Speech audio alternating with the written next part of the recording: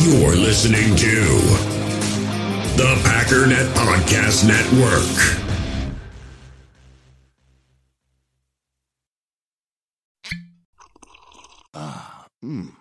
The first taste of rare bourbon you finally got your hands on. That's nice. At Caskers.com, we make this experience easy. Caskers is a one-stop spirit curator with an impressive selection of exclusive, sought-after, rare, and household names in the realm of premium spirits and champagne. Discover the top flavors of the year now by going to Caskers.com and using code WELCOME10 for $10 off your first purchase. Get $10 off your first purchase with code WELCOME10 at Caskers.com.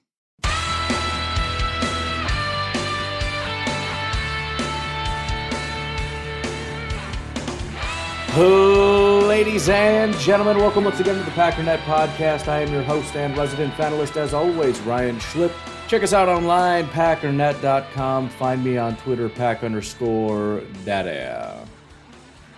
So that was a weird experience. I put my headphones on. It's still tripping me out. I gotta switch these around.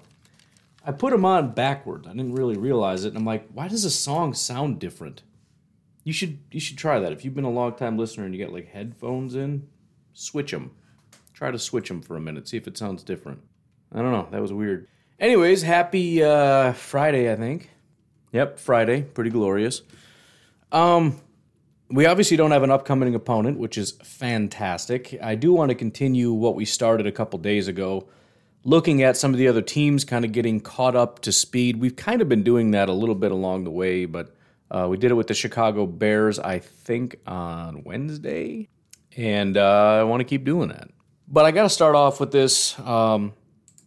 It's another one of those things I really don't want to have to do, but it seems to be a big thing, and everybody seems to want to have an opinion on it, and so I guess I have to talk about it. Also, somebody messaged me on Patreon and asked me the question, so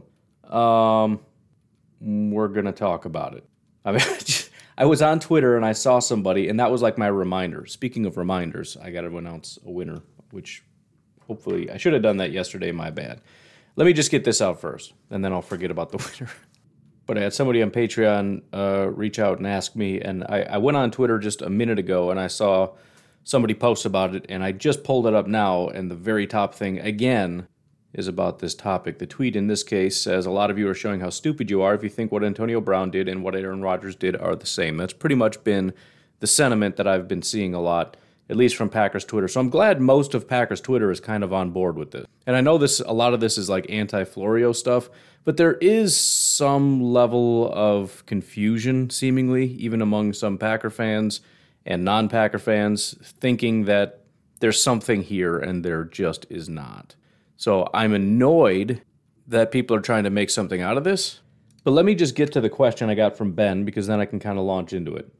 Ben says, what is the difference between Aaron Rodgers' situation with COVID compared to AB's and others where they got suspended?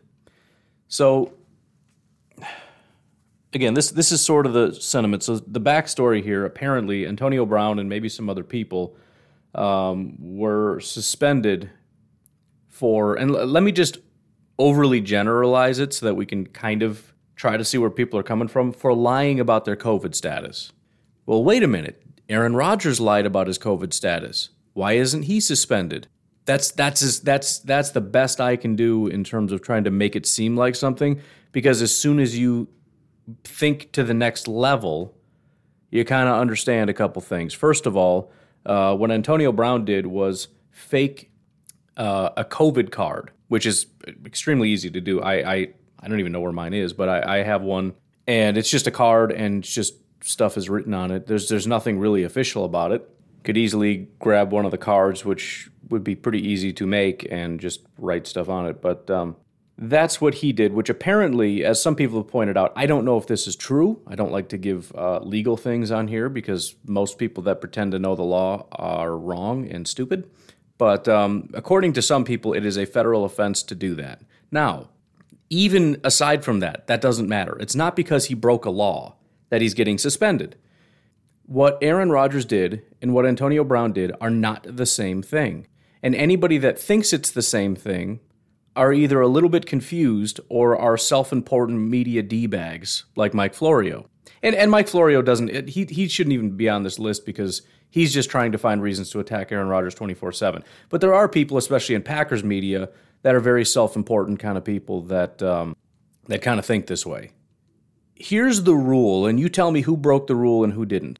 If you're not vaccinated, you have to tell the team and the league so that they know and can have you follow proper protocols as an unvaccinated player. Who followed the rule and who broke the rule?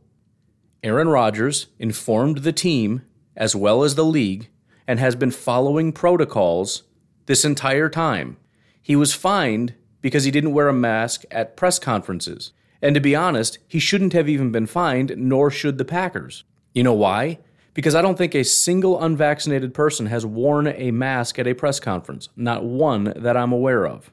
The only reason they're coming down hard on Aaron Rodgers, number one, because this became a spectacle, and a lot of media people started throwing a fit about it. And number two, he came out with very anti-NFL in terms of their policies and everything else, and I think they felt the need to come down on him, and the Green Bay Packers in particular. Antonio Brown told the NFL and the league that he was vaccinated. So he was unvaccinated, but was treated as a vaccinated player, which means he was not following testing protocols. He was not following masking protocols. He was not following any of the protocols. And regardless of what you think of those protocols, the point is that's why he was suspended. He didn't follow the rules. Aaron Rodgers did follow the rules. Aaron Rodgers was never punished for lying about the getting the shot. Everybody's so hung up on the lying. The lying doesn't matter. It doesn't matter unless you feel you're entitled to that information, and I'm sorry to tell you, you're not. And again, I don't believe most people are mad about lying. I think they're mad that he's unvaccinated and are using the lying as an excuse to get mad at him. But I'm sorry, there's no punishment for lying. That's all people do in press conferences is lie. They go up to the podium and they tell us things that aren't true, and you know that. And you don't get that mad about it. We call it cute names like coach speak. It's lying. And the whole he put people in danger thing is a lie. That's absolutely not true, and you know it.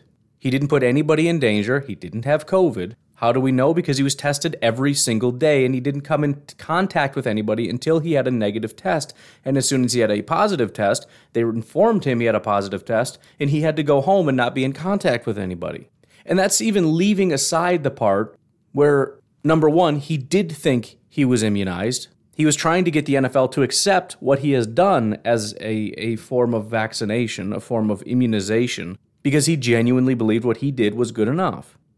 But even leaving all that aside, and assuming he was trying to be somewhat deceitful, which he probably was, why? Well, look at what happened as soon as they found out he was unvaccinated. Everybody tried to ruin him. Maybe he wanted to avoid that. I don't know, just a thought. And since there's no rule that says you have to, he's not under oath in court, which is exactly how people feel when they ask people, are they vaccinated? When you ask a football player, point blank, are you vaccinated? They feel as though they have the authority to demand a correct answer. You don't have any authority. I'm so sorry to tell you, princess.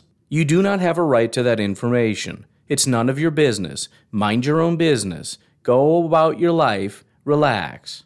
Good Lord. And that's the funniest part about this whole Twitter thing, is people really feel like he should have been punished for that. Why? He didn't break a single rule. That's not breaking one rule on the books.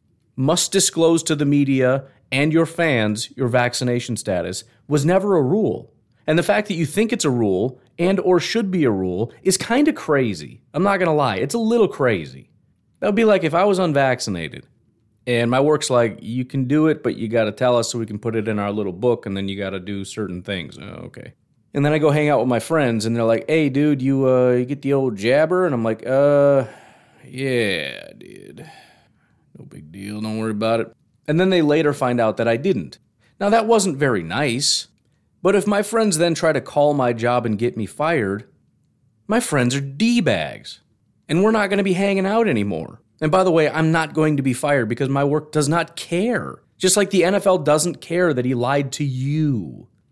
The NFL doesn't care that he lied to Rob Demovsky. Nobody cares. Well, some people care, but they shouldn't. That's the difference. Why didn't he get suspended? Because he didn't break the rules. They're entirely different things. And it's only people that can't think beyond he lied. But he lied. I'm sorry, is the rule you get fired for or suspended for lying? Is that a rule in the NFL? If you lie, you get fired? Is this the Puritan NFL? The PNFL? Do you also get suspended for taking the Lord's name in vain or what? No, I think you have to disclose your status to the team and the league is the rule. And I think Aaron Rodgers did that. So we're going to move on from this issue. I mean, this should never have been brought up.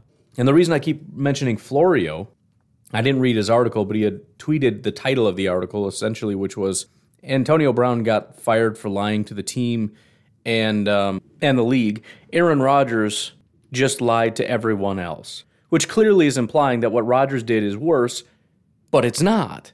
It's not worse because he doesn't have any obligation to tell anyone. Just because the quantity of people, which it's not even, I mean, Antonio Brown did lie to everybody else also, so it's not even quantity being more, but it feels like a bigger, like you lied, you told the truth to two people, which isn't true because there's thousands of people in the league and the teams, but then there's billions of people on earth that you deceived. That would be like saying, yeah, you bought your kids coats and that's great. What about the millions of other children who don't have coats? Wow, you're cool. You bought 3 coats for your kids. You just let millions of others go cold. What are you talking about?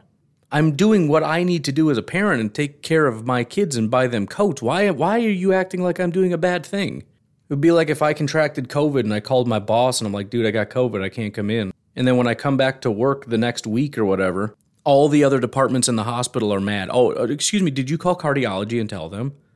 No. Did you call radiology? How about oncology? Did you call rehab? How about the lab? Research? Oh, you didn't call any, you didn't feel the need to tell all of them, huh? Oh, that's interesting. So you told one person and not everybody in the hospital. Wow, so you only lied to everyone in the hospital.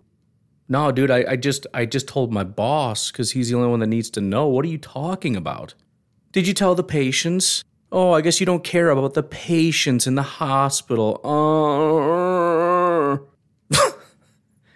Good Lord. Insufferable. Insufferable. Go away. Get away from me. Freak. It's amazing. There's certain things that people just can't let go of. They can't let go. Since Aaron Rodgers, that whole debacle, probably 50, 60, 70 billion things have happened that are more significant, and we still can't let it go. Right? We still can't let it. And now Antonio Brown does apparently the worst thing in the history of the world, and it's barely a blip. We don't even want to talk about it. But Aaron Rodgers, but he lied. So did Antonio Brown. Yeah, well, Rodgers lied. I hate him.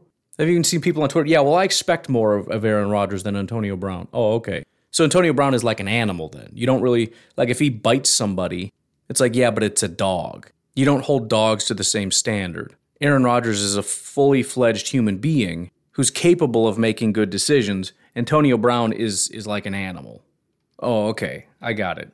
So anyways, as usual, this is probably one of the cases where 99% of the people listening fully understand what I'm saying, so I don't need to elaborate too much more. But again, it seems to be a really big thing on Twitter right now for some reason. And so let's be done with this, okay? Let's be done with it. Everybody's okay. Everybody's fine. Nobody's hurt. Everybody survived. Everybody's doing great. Just playing football, right? Aaron Rodgers' toe injury is more severe than his COVID sickness was. Okay, so we can calm down. Everybody's fine. Fortunately, and I was just about to get mad because I, once again, found somebody here. Okay, this isn't the real guy. I was like, is this seriously like a big blue check? No, it's 77 followers. But he says, how is this different than Aaron Rodgers? But fortunately, I'm reading the comments and I'm got some renewed confidence. I don't see one person that agrees with him so far. Most people just mad that he spelled Rodgers wrong.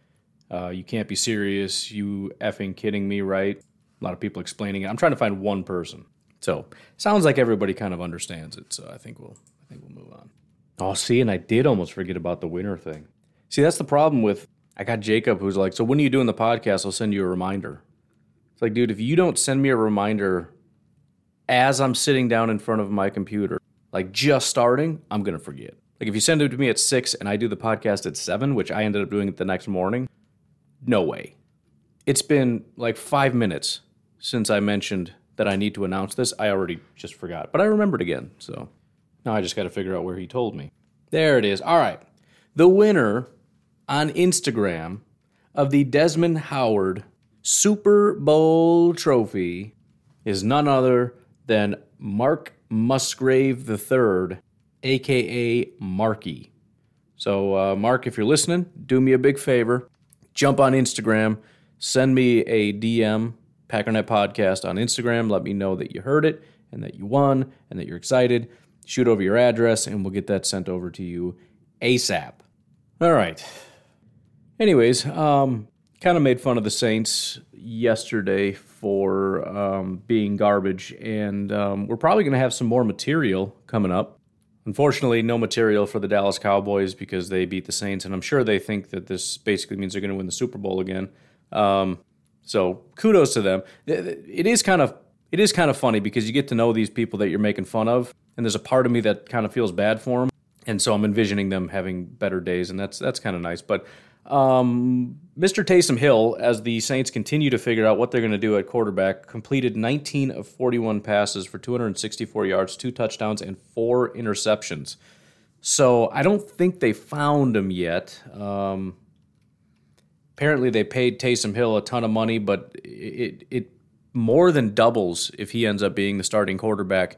He might have just lost himself tens of millions of dollars yesterday. But he's still making a lot of money for a guy that's been a career backup that's never really proven to be a starter caliber. The Saints just love the guy, and I don't know. We'll see. Maybe someday. I don't know. But be on the lookout for some more Saints content. By the way, and this is another way to do this, what would make the best Laughing at the Enemy segment? As far as this week coming up, we got Minnesota-Detroit, which, again, very unlikely Detroit wins. But if Minnesota wins, at least you hope it's kind of similar to how the Bears won, so that we can squeeze out maybe some Vikings content in which they're really upset that it was a pathetic win. Because if it's a blowout, Detroit fans just kind of don't care anymore. But man, if Detroit could win that game, do you have any idea how great that episode is going to be? We might just have to do a full-day Viking special. Maybe I'll see if one bar wants to come on the show and give me a personalized message. We got Chicago, Arizona, which is glorious because there is almost zero chance Chicago wins that game. If they do, we could probably get some Cardinals content, which wouldn't be the worst thing. And don't get me wrong, I'm rooting for the Bears to win. But as far as Laughing at the Enemy goes, that's, it's a win-win. Tampa, Atlanta, definitely rooting for Atlanta there. LA, Jacksonville. The good thing about that is kind of like what I had played on the episode yesterday. LA is kind of in a position where if they lose, feels real bad. If they win, still doesn't feel great. So if this is even a little bit close, we might be able to scrape together some Rams content. Pittsburgh, Baltimore is actually kind of interesting because I'm just looking at contenders and I'm trying to get a sense for teams that are kind of contenders. If they lose to Pittsburgh, I'm probably going to dig up some Baltimore content because it really comes down to who is our competition. Arizona would be one, who we beat. Tampa would be another one. Baltimore, ultimately, if you're talking about, if you're going to win a Super Bowl, who's going to win the Super Bowl this year?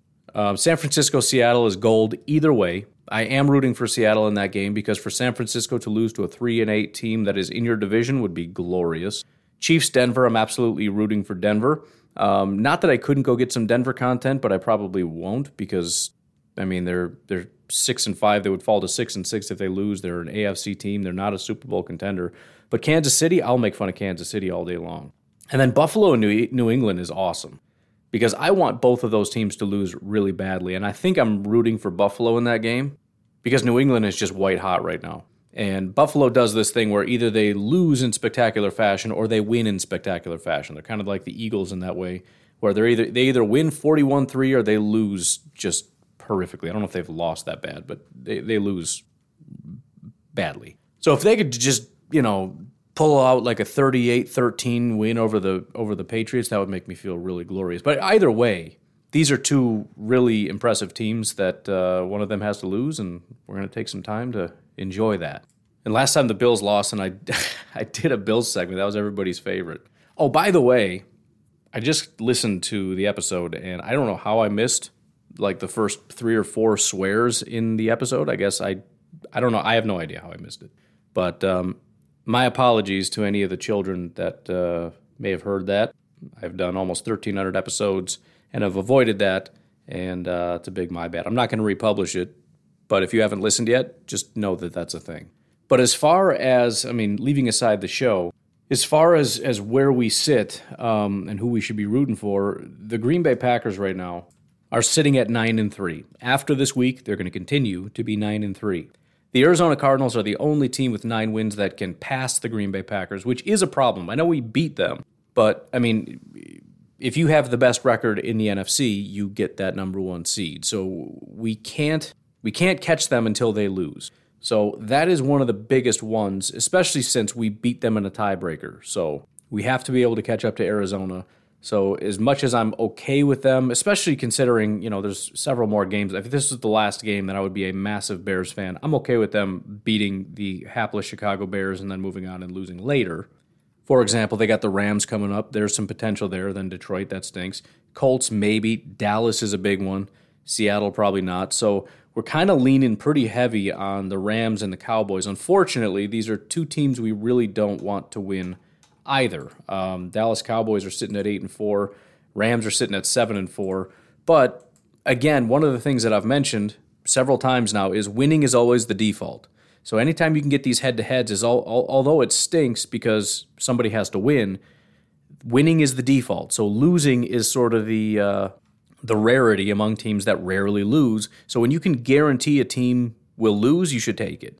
And we've got 2 big games here just from these 2 teams with the Rams Cardinals and Cowboys Cardinal. And even if we don't want them to go undefeated because they're probably not going to lose to any of the other teams. But if they do, that means the Cowboys and the Rams lose, so the Packers will probably coast right past them. And if you can't get the number 1 seed, I will happily take a number 2 because you still get home field advantage until you go to Arizona, assuming Arizona made it that far. Arizona still has to win 1 game at home. And then, ultimately we go to Arizona and play a team that we already beat. Hopefully a lot healthier than we were last time. We come in with a similar game plan where you play fast, we play physical, and we'll see how that works out for you. Other teams, at least NFC, that are somewhat in contention here, obviously Tampa Bay. The thing I've mentioned about Tampa Bay before that really upsets me is they've got such an easy schedule. It's really annoying. It's nice because you look at it and say they can't beat good teams. They can't really do it. Kind of talked about it before, but their biggest win was probably week 1 against Dallas, which, again, kind of a throwaway thing, but whatever. They beat Atlanta. They beat the Patriots before they kind of got hot. They beat Miami, Philadelphia, Chicago, the Giants, and the Colts. And unless we count week 1, the Colts are probably the most impressive win. They won 38-31, which obviously is not very impressive for your defense. They do have the number 1 offense in football, so obviously they're scoring a lot of points. But again, it's against really bad teams. Still impressive. You're not number 1 for nothing, but it's annoying because you want them to play better teams. They do have the Bills coming up. Otherwise, they have the Falcons, the Saints, the Panthers, the Jets, and the Panthers. These are garbage football teams. Absolute garbage. So I would say they maybe lose 1 more game. So 10, 11, 12, 13, 14, and 4 is very possibly going to be their record, which is pretty staggering. But I just don't know how in the world. Obviously there's flukes in here. They did lose to the Saints once before. I can't imagine it happens again, but maybe. Panthers, there's just no way. Christian McCaffrey's done for the year. Maybe a flukish Falcons thing is about the only thing I can think, because there's no way the Jets are about to lose, especially Tom Brady. He's played the Jets 5 billion times in his career. So, it's a super big long shot, but the only one I could see that's upsettable would be this game. But again, the odds are basically 0. So the Packers are going to have a real hard time keeping pace and staying in front of the Tampa Bay Buccaneers. And as much as it's like, well, it's unfair and unrealistic to say you need to be winless. They don't need to be winless. They're going to have a great record. Even if they drop 2, they're going to have another 13-win season. Actually, that's not true. If they drop 1, I forgot the bye week is included in that. But I don't know if that's going to be good enough to stay in front of some of these other teams. And for Green Bay, Baltimore, the Cleveland Browns, and Minnesota are all semi-scary teams. Not as good as the Packers, but certainly teams that have enough talent where you need to somewhat be concerned. The Rams, although we feel like they're kind of cooked, they are still 7-4. As far as very winnable games, they got the Jaguars should be 8-4. Seattle would be 9 wins. Minnesota's potentially 10 wins. The Ravens and the 49ers could be 12, so they could end with 12 wins. I don't think they're going to beat Arizona in Arizona. It's also fairly unlikely that they win out on their last 3 against Minnesota, Baltimore, and the 49ers. So I'm thinking they're probably going to be at best 11 wins, but dropping 3 in a row, including to San Francisco, who you lost 10-31, I don't know. But, they're here, they're nipping at our heels, they're probably going to be in the playoffs, so they're worth at least keeping an eye on to see how they're progressing. It's kind of a team where I don't feel super worried about their competition in winning the NFC. I am concerned about them becoming a good team. So the 3-game slide is important, but there's still a lot of time to get right. San Francisco, not really. I mean, they're at 6-5. They're kind of in the same boat as LA. They're not going to catch us, but it is worth keeping an eye on them. They have won 3 in a row. They won 4 out of their last 5. Granted, none of them are super impressive. They beat Chicago, who obviously is terrible. They got spanked by the Cardinals. They beat the Rams, which was impressive until we realized the Rams are just not very good. They beat Jacksonville because they're Jacksonville, and they beat the Vikings by 8.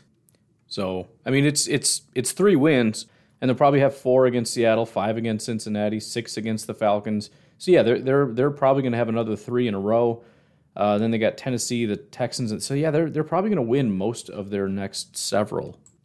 And again, it's not that I think that they can catch us, but it is a matter of how impressive are these wins going to be. And what I'm hoping for is they drop a game that they just shouldn't. And they got a bunch of games on the road. I mean, they got a real rough stretch here. They were away at Jacksonville, then home, then they're away in Seattle, then they have to go to Cincinnati, home for the Falcons, away to Tennessee, home for Houston, and then have to go to LA. Obviously is not very far, but whatever. Seattle obviously is cooked, and so that really just leaves Dallas. So it looks like, realistically, the competition in the NFC for the NFC is Arizona, Tampa Bay, Green Bay, and Dallas. Dallas is sitting at 8-4. They'll probably have 9 wins against Washington, 10 against the Giants, 11 against Washington. Everybody's playing Arizona.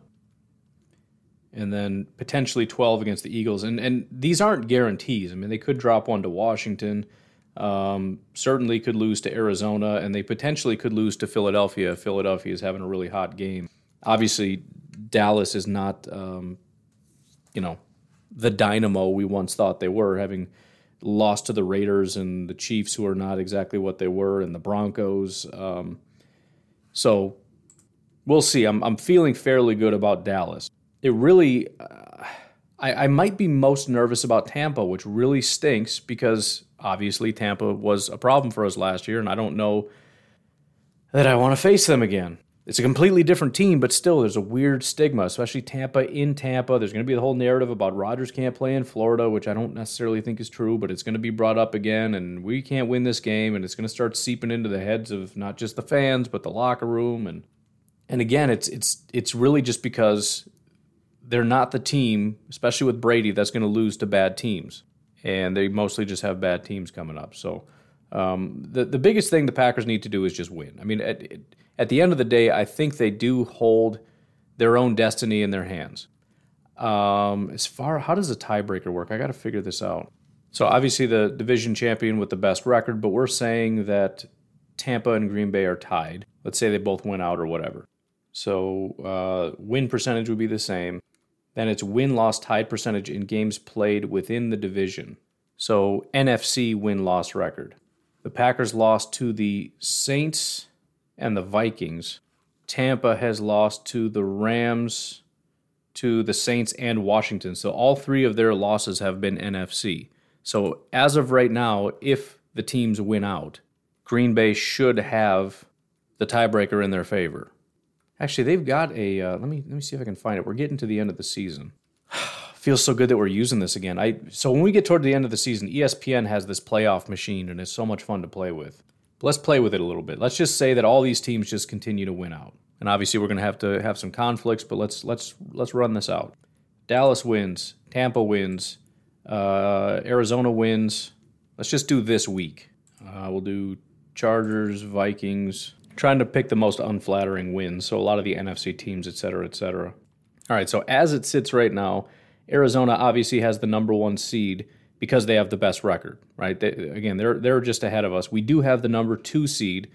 The way that this is laid out, we would be playing Washington as the 7th seed. I had Washington winning the game. If they lose the game, then it would be Minnesota. That sucks. I don't want that.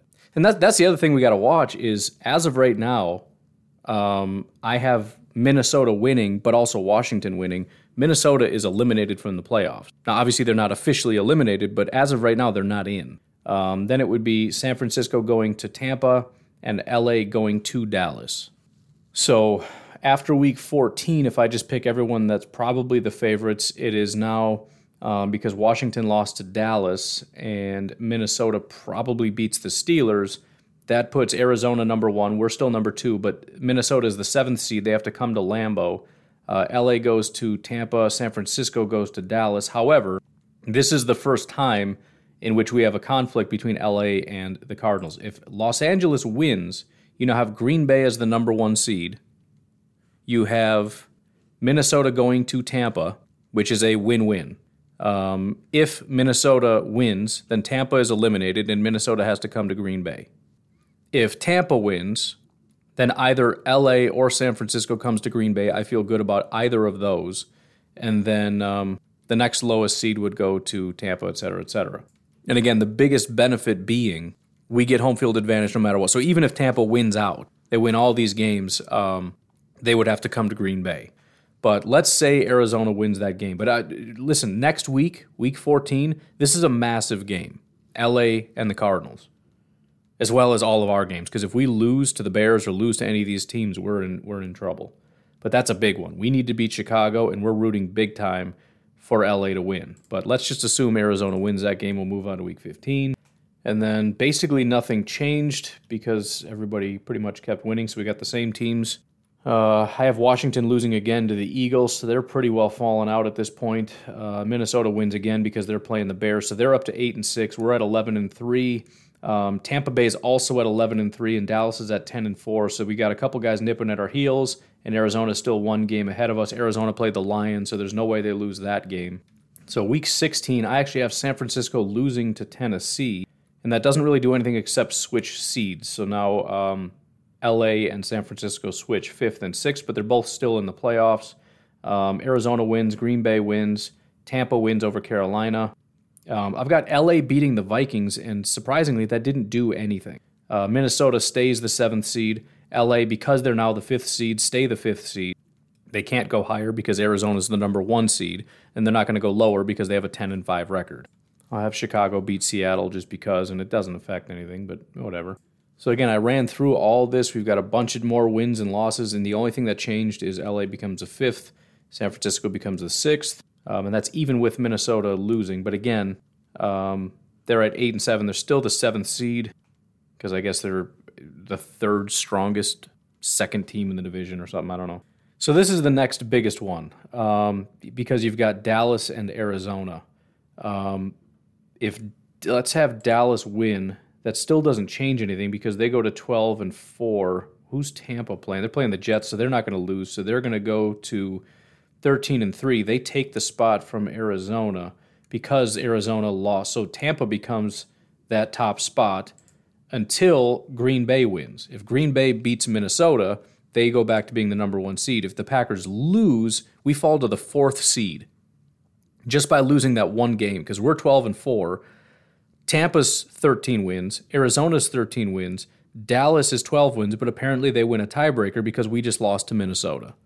So that is so again, we can win out, but a simple loss to Minnesota here is brutal, which is why, again, we need to be rooting very much against Tampa, Arizona, Dallas, and some of these other teams as well, because little things like this are going to kill us. But if we go back to week 13, right? So right now we're the 4th seed as I'm looking at this.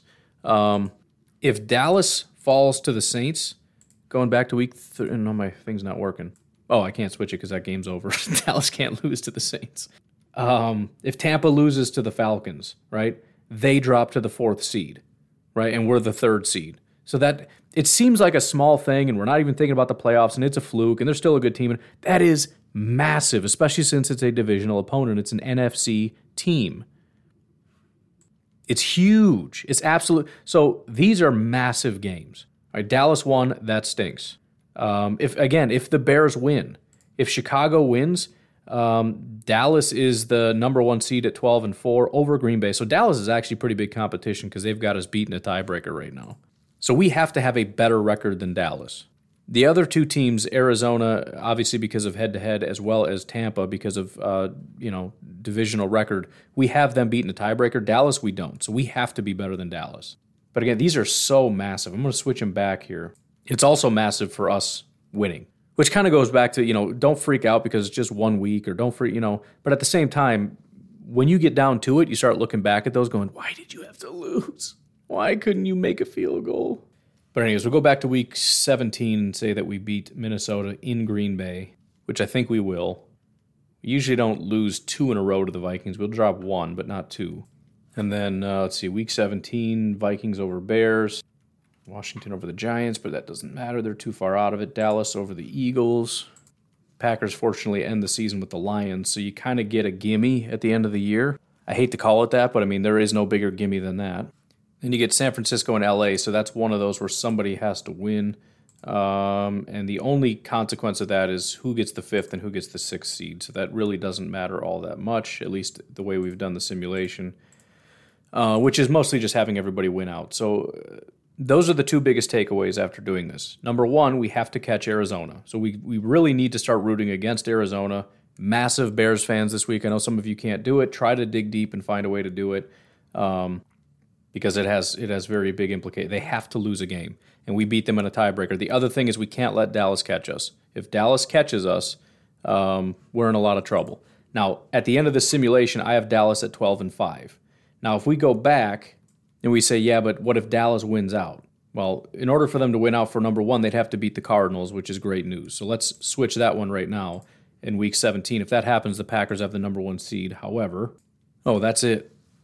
That's it. So we're still a game ahead of them, but that's just because we won out. So, it's basically in our hands if we win out. The only reason we wouldn't is if Arizona wins out also. But yeah, again, those are the 2 takeaways. Catch Arizona. Arizona needs to drop 1, and we got to stay ahead of Dallas. So, anyways, before we take a break here, I didn't realize how long we've been going. I want to give you some relative good news, although I feel like he's done this a couple times already, but apparently, this is via Matt Schneidman 7 hours ago, or anybody that follows Za'Darius on Instagram. Za'Darius posted a post on Instagram. It's him giving sort of a devilish smile with a caption that says, "It's about that time." So Za'Darius seems to think he'll be back soon. There's been a lot of speculation that after the bye, we're going to be getting some guys back. Obviously, hoping Za'Darius and Jair are a couple of them. Bakhtiari is not going to be one of them, I don't believe. I think, I guess I shouldn't say that. I think maybe at the earliest it could be after the bye, but probably going to be a little bit later. But either way, if we could just get one of these guys back, if we could get Za'Darius or Jair, that would be super awesome. And again, he's teasing it as though he knows something. So I don't know. We'll see. Really, really, really want the guy back. Even if he comes back a little bit rusty, that's fine because we got the Bears, right? And I think we can handle the Bears. So by the time we start getting into the swing of things and we really need Za'Darius to come back and play his old team, the Ravens and whatnot, that's when we need him to be back to full speed, or at least 75% speed, which is still pretty solid. Anyways, why don't we go ahead and take a little bit of a break? If you'd like to support the podcast, patreon.com/pack_daddy is the best way that you can do that. If you don't like Patreon, there's always Venmo, Coinbase, and probably something else. What is that other app I don't use? Cash App, that's it.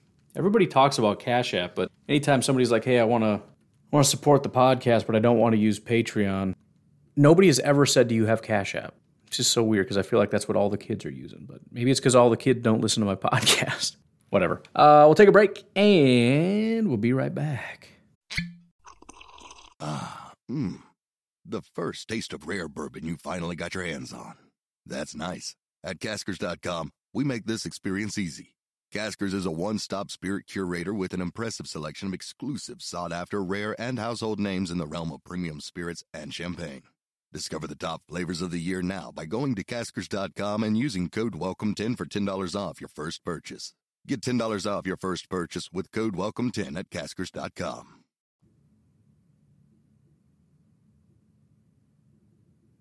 So I want to talk about something else as we've been talking about Seattle and we're talking about some other teams and everything else. And I know I kind of want to focus more on contenders, but I can't help but kind of trash Seattle one more time. Because some news came out that the Seattle Seahawks have signed running back Adrian Peterson, which, at first glance, okay, a really bad team signed a really bad player, nothing to see here. But there's a little clip I want to play for you that I just find somewhat staggering. And maybe I'm thinking too much about it and it's just a throwaway line by a coach, but I want to play this for you, and you can probably guess why I'm stunned by what is being said. And that was official yesterday, and Pete Carroll immediately faced questions. Why would you sign a 36-year-old running back? Your record is 3-8. How does this help you? And his response, along these same lines of what we've been discussing, is he helps us win now.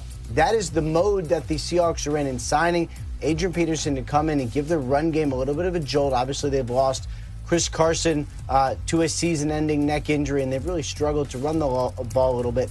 They believe Adrian Peterson helps on the field, potentially even this week. We will see. Don't know why there was a high-pitched squeal when I played that audio, but again, maybe it was just poor phrasing. But the question was posed, not necessarily by Ian, but he started off his segment by saying, how does this help you? You're a 3-win team. Why even bother? And then apparently Pete Carroll went on to give an explanation that does not in any way answer that particular question. In fact, he created another layer to the mystery that would require the question. Do you understand what I'm saying? He said, essentially, because we're in all-in mode. The question implies there's no way you're in all-in mode, right? Because you're a 3-win team.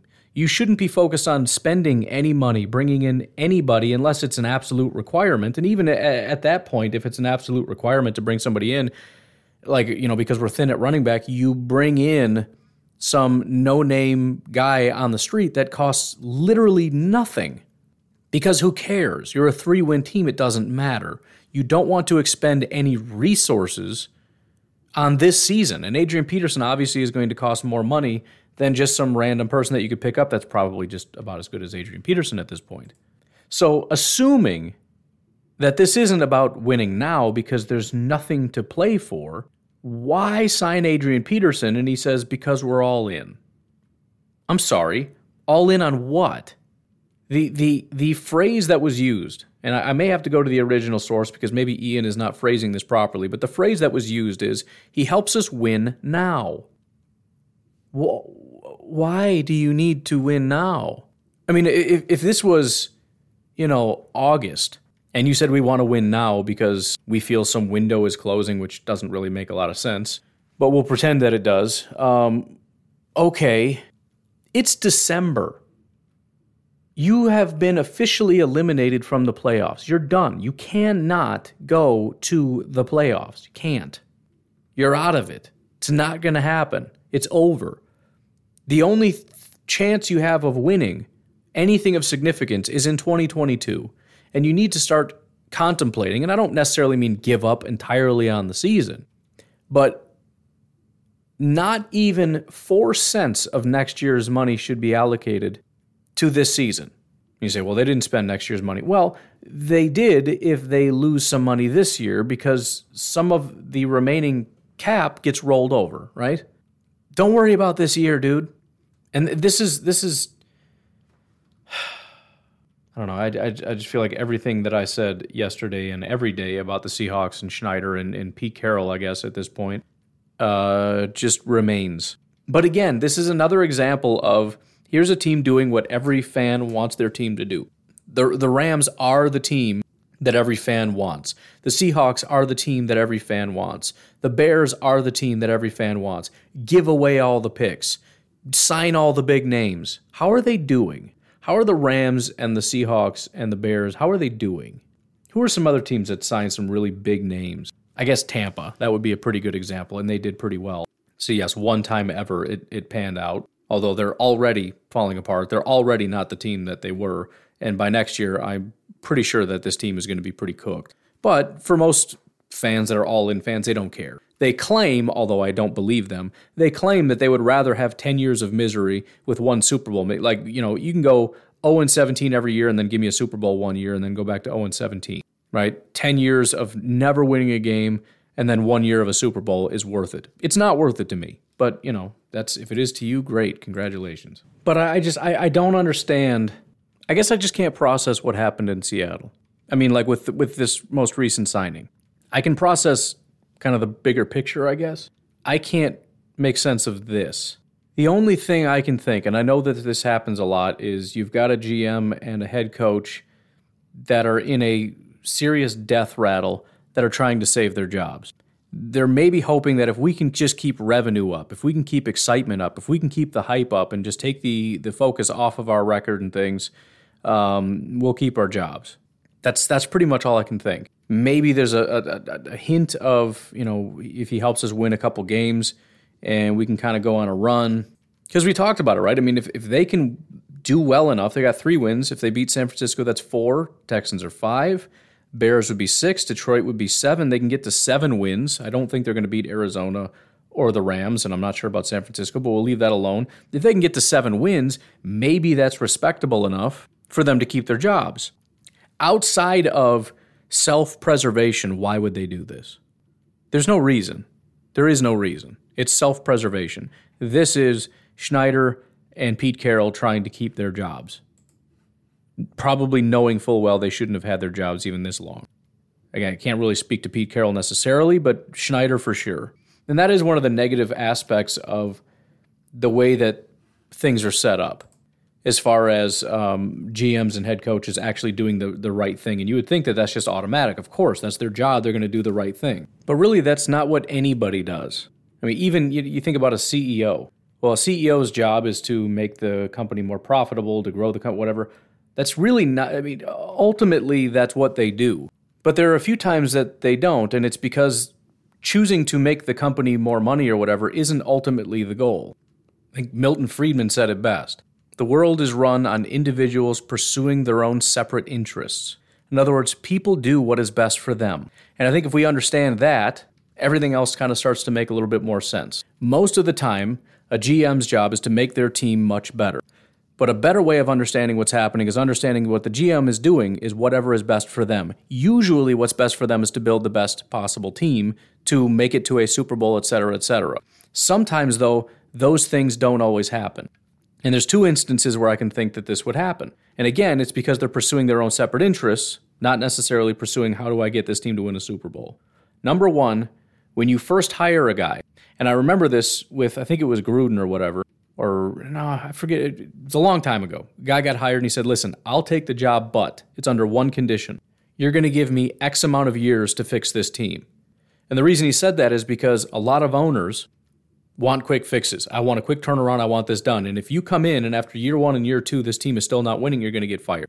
And so what a GM will pursue, because again, what is their own separate interest? It's the job. What they want is their job. What they want is the paycheck and the security and growth and all those things. So what's the best way to do that? The best way to do that is get a quick turnaround. Now, a quick turnaround might not give you the best long-term results in terms of winning a Super Bowl, but if we spend pretty much all our money and go out and get a bunch of free agents and whatnot, rather than slowly building through the draft in a bunch of guys that take 2, 3, 4 years to fully develop and slowly and methodically trying to find the right quarterback, which, for example, the Lions.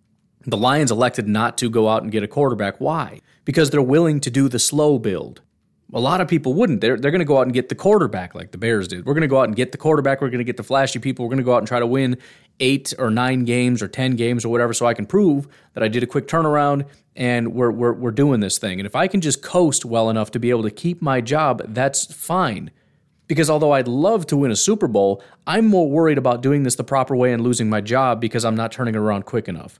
That is an instance in which the GM's interest in pursuing their own separate interests, which presumably is just making money off this job, and the team winning a Super Bowl are not necessarily aligned.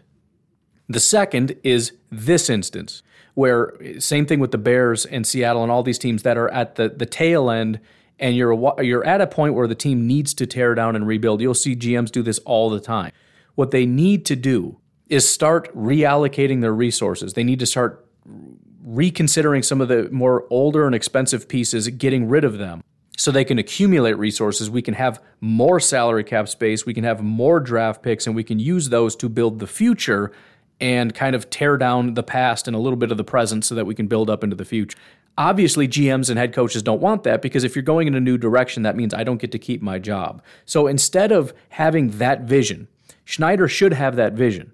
He should be able to look at this and say, now is not when we're going to win. The future is when we're going to win. So we're going to get rid of all these pieces. Not that they have very many valuable pieces as it is, but we're going to get rid of these pieces, especially any pieces that are very expensive because they're weighing down our salary cap, and we need salary cap space. So we're going to tear down. We're actually going to go backwards a little bit, and then we're going to rebuild. The problem is he knows if they go that route, it's probably going to be without him. And so he's not going to allow the team to go in the wrong direction. Or excuse me, the right direction, but a negative win direction.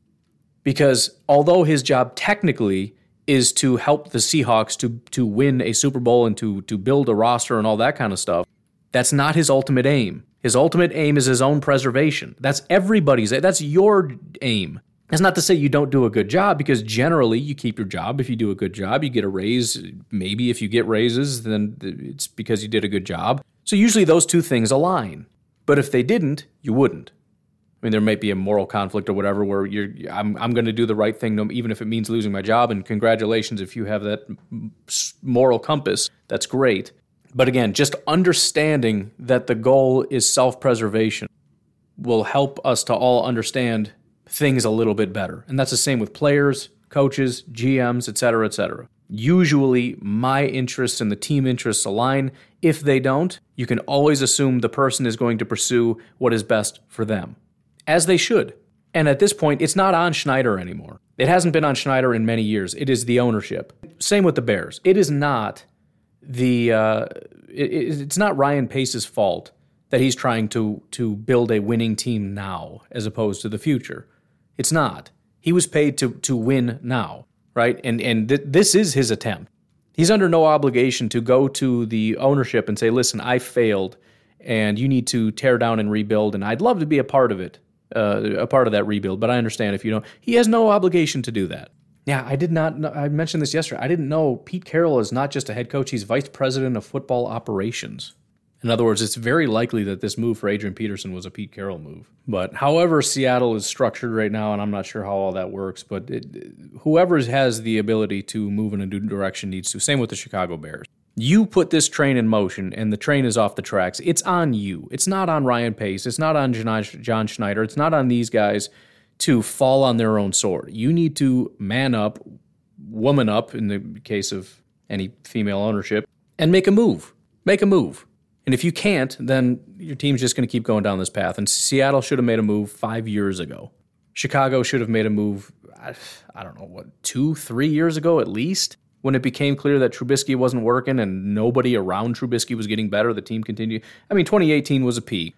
2019, you give him a pass, I guess. So, maybe last year, whatever. Maybe you're holding on hope for one more year. And then this year, but again, here's my issue. You gave them the keys to the rebuild. And it seems as though they failed again. So what, you're going to do a third rebuild or a second rebuild in 2 years? I don't know. It's not my problem. Perspective, be glad you're a Packers fan.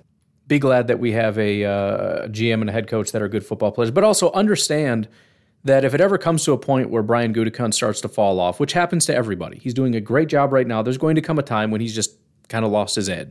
When that time comes, it is incumbent on Mark Murphy or whoever else is in charge at that point to step in and say this isn't working, and we need to move in a new direction. As much as people seem to not like Mark Murphy having a lot of power, that's what we need. We need somebody who is kind of on the outside looking in, who's observing things and saying, this isn't working. That's what he did with Mike McCarthy and Ted Thompson and those guys. It took maybe a little bit too long, but he eventually turned around and looked at the situation and said, this is not working and we need to move in a new direction, and everything is all better. And so ultimately, all these little rifts and all these little issues, they kind of work to our advantage because it comes down to inefficiency. The Packers being a team that does draft well and does have a good head coach and does have a good structure and is building a young team for the future. And I know it kind of complicates things with the Aaron Rodgers thing, but kudos to Brian Gutekunst, even if it was the wrong decision to potentially think about the future. The fact that he's not just riding this Aaron Rodgers thing as his ticket to ride with no plan B is a good thing. He's at least willing to tear down and rebuild and do this thing the right way. Fortunately, Aaron Rodgers rebounded. He got his MVP season. He's having another good year. Hopefully he can do this for another 5 years, and we just continue doing this thing. But yeah, I just every couple weeks or so, I get astonished all over again at how incompetent the NFL is, and I do think that that's a big part of it. I've had people that are live in the Cincinnati area or that are Bengals fans or whatever talk to me and tell me that essentially they're all just okay with mediocre seasons. As long as they get butts in the seats, it's fine. And again, it's about individuals pursuing their own separate interests. That's what this is all about. If the owner's interest is making just enough money to keep this thing afloat and just keep the revenue stream coming in, and that's what they want, that's what they're going to do. We can't just always assume that the end goal and their number one interest is to build a dynasty. I don't necessarily know why that wouldn't be the case, but just remember, we don't start from the standpoint of assuming everybody just wants championship. We start from the standpoint of individuals pursuing their own separate interests. What are their interests? What do they want? John Schneider and Pete Carroll want to keep their job. That's why they made this move. That's why he would even go to the podium and say it helps us win now, as much as we would sit here and look at this and go, yeah, I know, but that's kind of my question, though. That doesn't make sense. It doesn't make sense to us. Because our frame of view and the Seahawks fans' frame of view is, how do we fix this team for the future? So Pete Carroll didn't even answer the question. It's like, what are you talking about? But he did answer the question. We're just not viewing it through his lens. Why would you want to win now? He's looking at us like, why would I not want to win now? Of course I want to win. Of course, what are you talking about? I don't want to get fired. You know what happens if we end the season with 3 wins? I'm screwed. I'm out of here. They're booting me. I can't end the season with 3 wins. Now, he's not going to say that out loud, but that's his frame of mind. It's so painfully obvious. He's living this every day, not from a standpoint of, oh, shoot, I'm a Seahawks fan and they're not great. It's, I'm going to lose my job. If I don't start getting some wins, they're going to fire me. And so in a way, the key to running a good football team is making sure that you structure things in such a way that the player's biggest incentive, the best thing for them is to win. The head coach's biggest incentive is to win. The GM's biggest incentive is to build a team that wins. Not just this year, but forever. And the Packers have always been made fun of for that. Oh, they only care about the future. It's critically important that you don't hyper-focus on this year. It's what dying teams do. I'm not saying you abandon this year for next year every year, because then you never win. That's not the point. Focus on tomorrow and let yesterday worry about today. Think about it. We're going to end it with that. You folks have yourselves a fantastic day. I will talk to you tomorrow. Have a good one. Bye-bye.